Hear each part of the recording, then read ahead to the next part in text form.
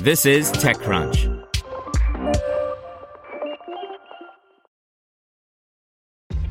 This episode is brought to you by ShipStation. You know, some things take a lot of work, like sending little robots to far-off distant planets. And just as that's challenging, so too is running a successful e-commerce business, especially when there's so much to do. So I want to introduce you all to ShipStation. Now, I love using ShipStation because of its easy-to-use dashboard, which makes managing orders and printing labels a breeze and super smooth. Oh, and the customer service is just out of this world. It's exactly what you need to help grow your business. Sign up for your free 60-day trial at shipstation.com/technews. That's shipstation.com/technews. You're listening to The Daily Crunch. Today's story is brought to you by Deloitte, helping companies seize their moment. Deloitte's IPO execution services help companies prepare for their IPO. From planning through execution, Deloitte offers end-to-end support and a personalized approach. Deloitte.com/US/IPO-COE. Twitter makes likes easier to use in its Twitter prototype app. Nobody Tell Jack, by Sarah Perez. On the one hand, you've got Twitter CEO Jack Dorsey lamenting the like button's existence and threatening to just kill the thing off entirely for incentivizing the wrong kind of behavior. On the other hand, you have Twitter, twttr, Twitter's prototype app, where the company is testing new concepts, including, most recently, a way to make liking tweets even easier than before. Confused about Twitter's product direction? Apparently, so is the company. In the latest version of the Twitter prototype, released on Thursday, users are now able to swipe right to left on any tweet in order to like it.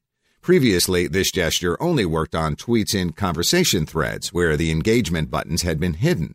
With the change, however, the swipe works anywhere, including the home timeline, the notifications tab, your profile page, or even within Twitter search results.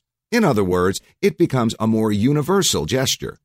This makes sense because once you got used to swiping right, it was confusing that the gesture didn't work in some places but did in others.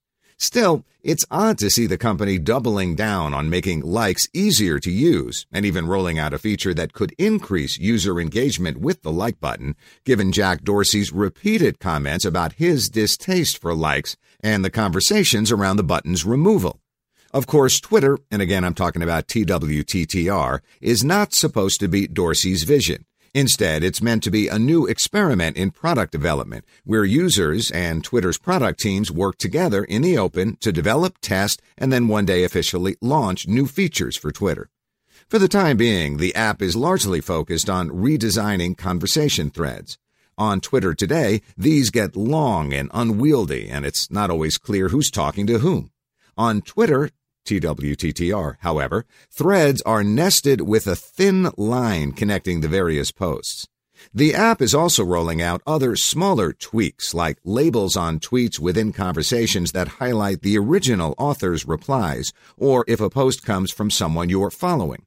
And of course, Twitter introduced the swipe to like gesture. While it's one thing to want to collaborate more directly with the community, it seems strange that Twitter is rolling out a feature designed to increase, not decrease, engagement with likes at this point in time. Last August, for example, Dorsey said he wanted to redesign key elements of the social network, including the like button and the way Twitter displays follower counts. The most important thing that we can do is we look at the incentives that we're building into our product, Dorsey had said at the time, because they do express a point of view of what we want people to do, and I don't think they are correct anymore. Soon after, at an industry event in October 2018, Dorsey again noted how the like button sends the wrong kind of message. Right now, we have a big like button with a heart on it, and we're incentivizing people to want to drive that up, said Dorsey. We have a follower count that was bolded because it felt good 12 years ago, but that's what people see us saying. That should go up. Is that the right thing? He wondered. While these comments may have seemed like a little navel-gazing over Twitter's past, a Telegraph report about the like button's removal quickly caught fire.